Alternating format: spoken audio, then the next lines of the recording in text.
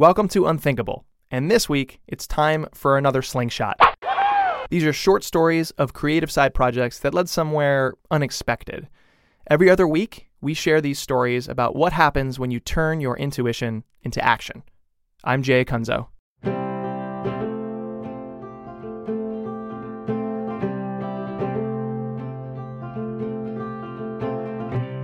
Picture a room full of powerful business executives.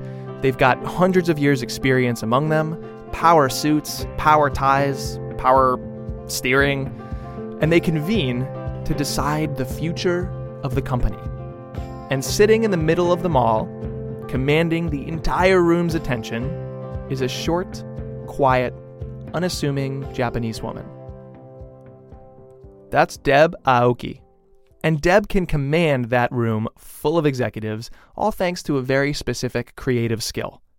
Namely, she draws stuff. More specifically, she creates sketches on the board to help summarize a discussion in a meeting. I've always drawn, I come from an art major and I drew comic strips for many years, but then on the side, my main career has been as a writer. I did content strategy. As a content strategist, an introvert, and as a female minority in the very white male-dominated tech industry, Deb wasn't given the voice that she deserved. One is that as the person who did a lot of content strategy and did a lot of writing, in a user experience role, you basically are the last person in line. All the strategy happens, all the design happens, and it's all with like placeholder text in it.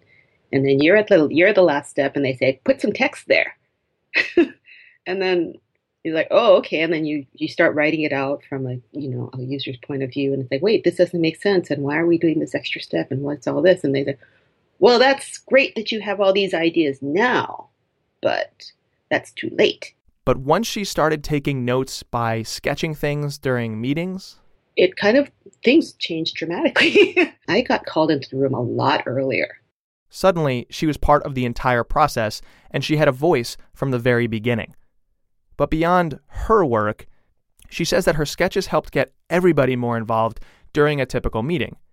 You know the meetings I'm talking about, I'm sure. There's generally always the loud person in the room or the most important person in the room. And then there are people who are more, shy or a little more reserved, or people tend to perhaps filter what's being said in the meeting. So salespeople listen for sales updates, engineers listen for tech updates, and everybody mainly checks email between stuff that's about them. But once Deb started to draw on the whiteboard, almost like magic, everybody started paying attention and joining in on the discussion. Deb believes this is all thanks to the clarity that sketch notes provide, as well as how objective it makes the discussion. After all, it's no longer about my thoughts versus yours, it's about solving a problem on the board together. She shares an example from a past job at eBay. I was working on a project called the eBay shopping cart.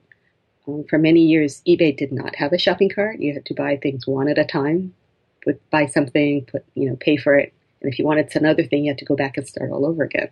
So it was a project that got put to the sideline for many years because it was so complex and so on. So a lot of people just threw their hands up and gave up. Deb believed that in this scenario, her sketch notes could make that complex problem seem simple. And really, that's the hallmark of any good communicator. So one day I just started drawing it out. And it just, all of a sudden, things just got more clear. So after that, I started using drawing more in my work. On any team facing any problem, a diversity of perspectives is useful. But too often, one type of person, maybe a boss, maybe the loud extrovert who hosts a couple of podcasts and really likes to talk to people. Anyways, one type of person tends to own the meeting because of how much they talk. But the more Deb sketched for colleagues, the more she watched introverts and international teams and minorities and women, everybody who historically felt that they shouldn't speak up, all of a sudden start to contribute. I found that when I started drawing, even the most shy person in the room, the QA person, the coder, if I drew out a diagram saying, okay, so user does this, and then this happens, and then this happens, and it's wrong, or it's, to their eyes, it's incorrect, or, there's a problem there. Because it's drawn out and they see the whole picture, they almost can't help themselves. They have to chime in and go, wait, no, that's not right. Or, well, actually, I have an idea. Her sketches unleashed the true power of diverse perspectives that otherwise would have stayed silent. And that is so awesome.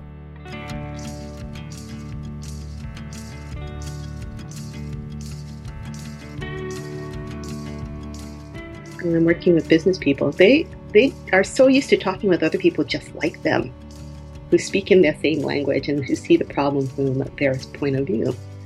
And then when I come there, typically and several times I'm the only woman there in some of these situations, or I'm pretty clearly the lowest ranked person in the room. But by drawing, I see those looks of aha, like, oh, I didn't know that, or oh, I didn't see it that way. Or even if I'm just recording what people are saying on the board, writing down what they said and putting pictures to make it visual, people feel, wow, I was heard, or what I said was important. And I just, I like that because I all of a sudden then I become an equal in the room. I have a voice. I have a voice that I probably wouldn't have if I was just there, taking notes on a laptop and work. I asked Deb, what would you say to creators who feel that they don't have a voice? You're a storyteller, So I come from a comics background, and comics is basically pictures and words to tell stories. When I'm drawing on a whiteboard and narrating a flow or narrating a question or illustrating what people are saying, I'm storytelling. And that comes naturally to a writer. Because, as a writer, as a content creator, you are probably the closest to the customer. You're the voice of the customer. You're the one having to translate these business goals and these technical things in a language that customers will find appealing or will find understandable. And so you are actually a really important person in the process, and you should have a bigger voice.